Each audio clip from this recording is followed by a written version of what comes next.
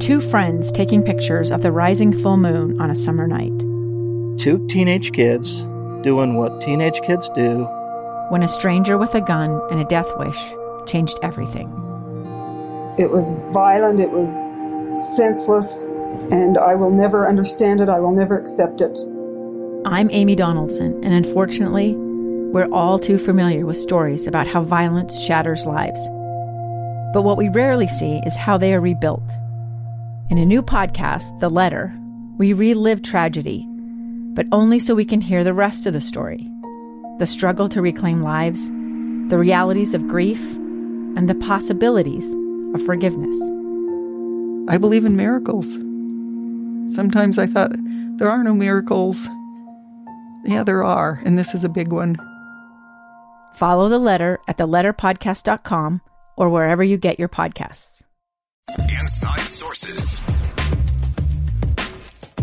Welcome back, everyone, to Inside Sources here on a Monday. KSL News Radio. I am Boyd Matheson, opinion editor at the Deseret News. Great to be with you today. Hope you had a great Thanksgiving weekend and a chance to disconnect a little bit and to be grateful. Amazing. The hashtag Give Thanks just swept the Twitterverse and the interwebs, and of course, the invitation extended by President Russell M. Nelson of the Church of Jesus Christ of Latter-day Saints really dominated social media for almost an entire week, which was just extraordinary. And that opportunity to just slow down a little bit and to be grateful. As William George Jordan said back in 1902, that ingratitude is the shortcut to all the other vices.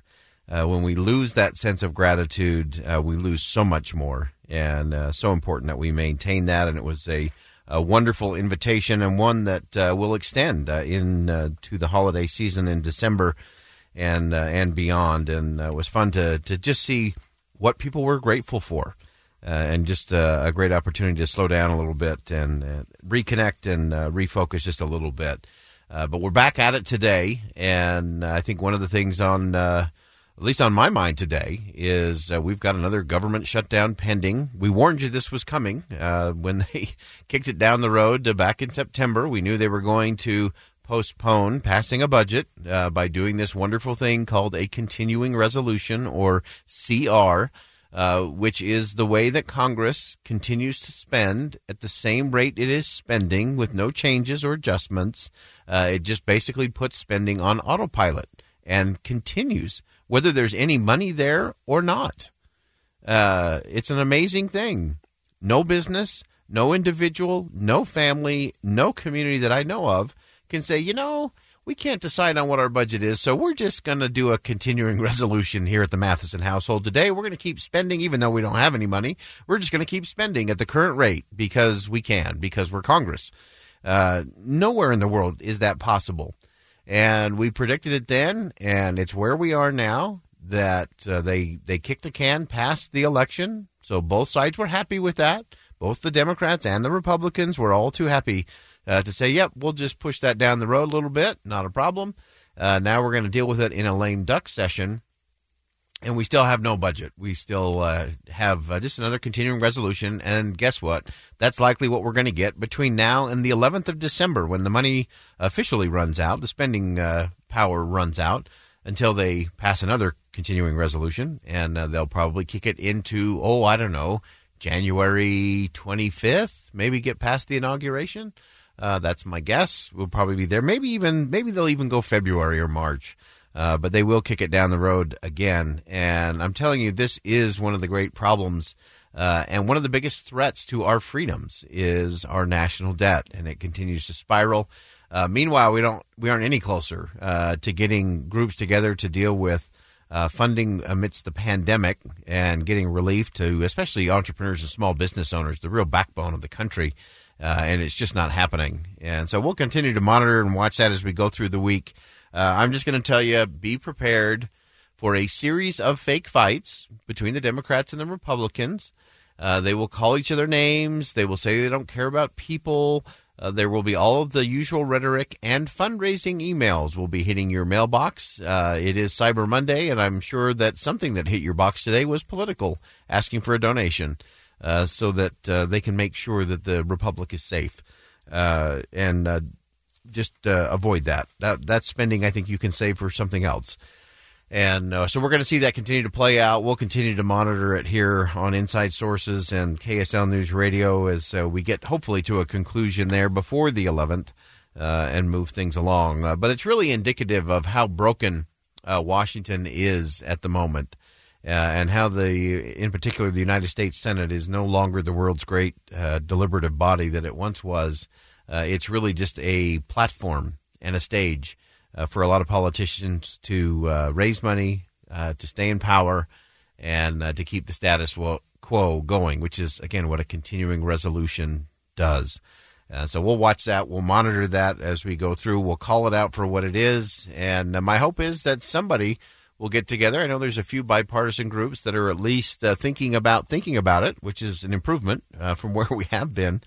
And but we just have to do better, and we have to expect more out of those that we send to our nation's capital. And as we talked earlier in the program, if you missed it, we had Mayor Jenny Wilson joining us. Salt Lake County was one of only 47 counties out of some 3,000 across the country that maintained a AAA bond rating.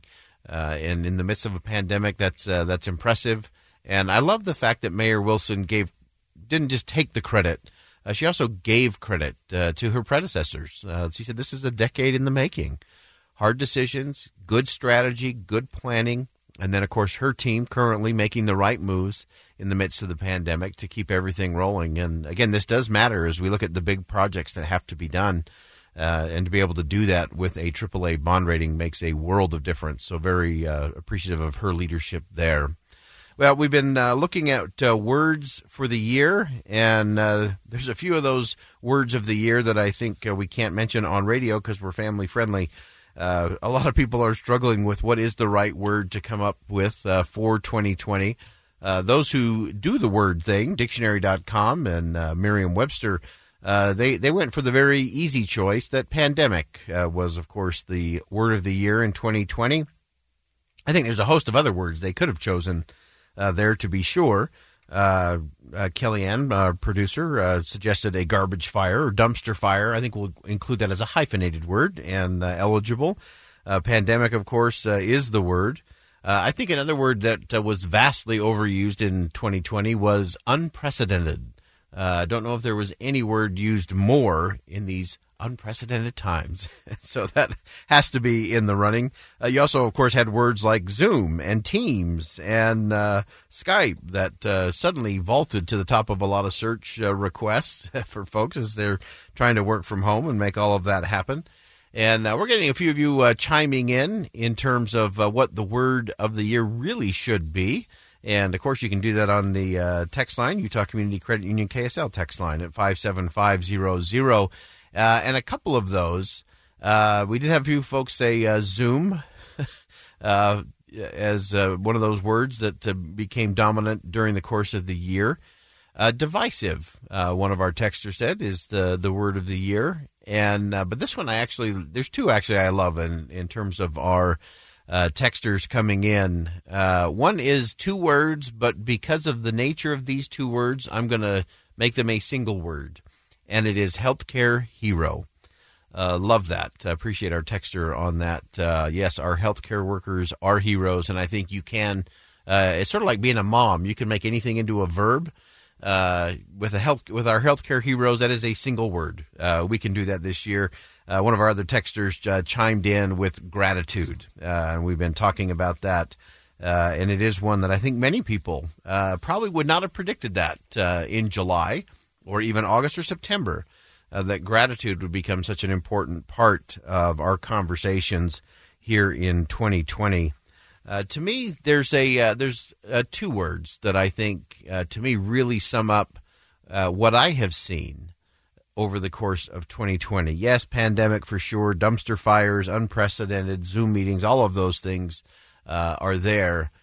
But the thing that has been most astounding to me is the word resilient. I never cease to be amazed at the resilience of people. Human beings are just resilient. And whether it's a little toddler that keeps getting up, whether it's an athlete that keeps coming back in the face of overwhelming obstacles, whether it's a neighborhood or a community after a fire or some natural disaster, resilience, I think, is the word of the year, because it is about people. And it's because of that word, resilient, and the resilience demonstrated by so many people, that I have another word for 2020 and hopefully into 2021. And that word is hope. And you're part of the reason we have it. Thanks for listening. I'm Boyd Matheson, opinion editor of the Deseret News. As always, as you go out into the world today, do another couple of words. See something that inspires, say something that uplifts, and do something today that'll make a difference. A gun in the face. Then all of a sudden they all kind of lined up. They pointed their guns at me. And this is the point where I thought, I'm going to die today. Started 2 years of horror for an American in Venezuela. They said, you need to give us your phone and get ready because you're coming with us. I'm Becky Bruce, and I spent a year researching and piecing together Josh and Tammy Holt's story about their ordeal in a notorious prison. That's when everything started to turn bad. We had another pound on the door. Boom, boom, boom. And there was the police once again. You can binge all of the episodes of Hope in Darkness on KSLPodcasts.com or wherever you get your podcasts.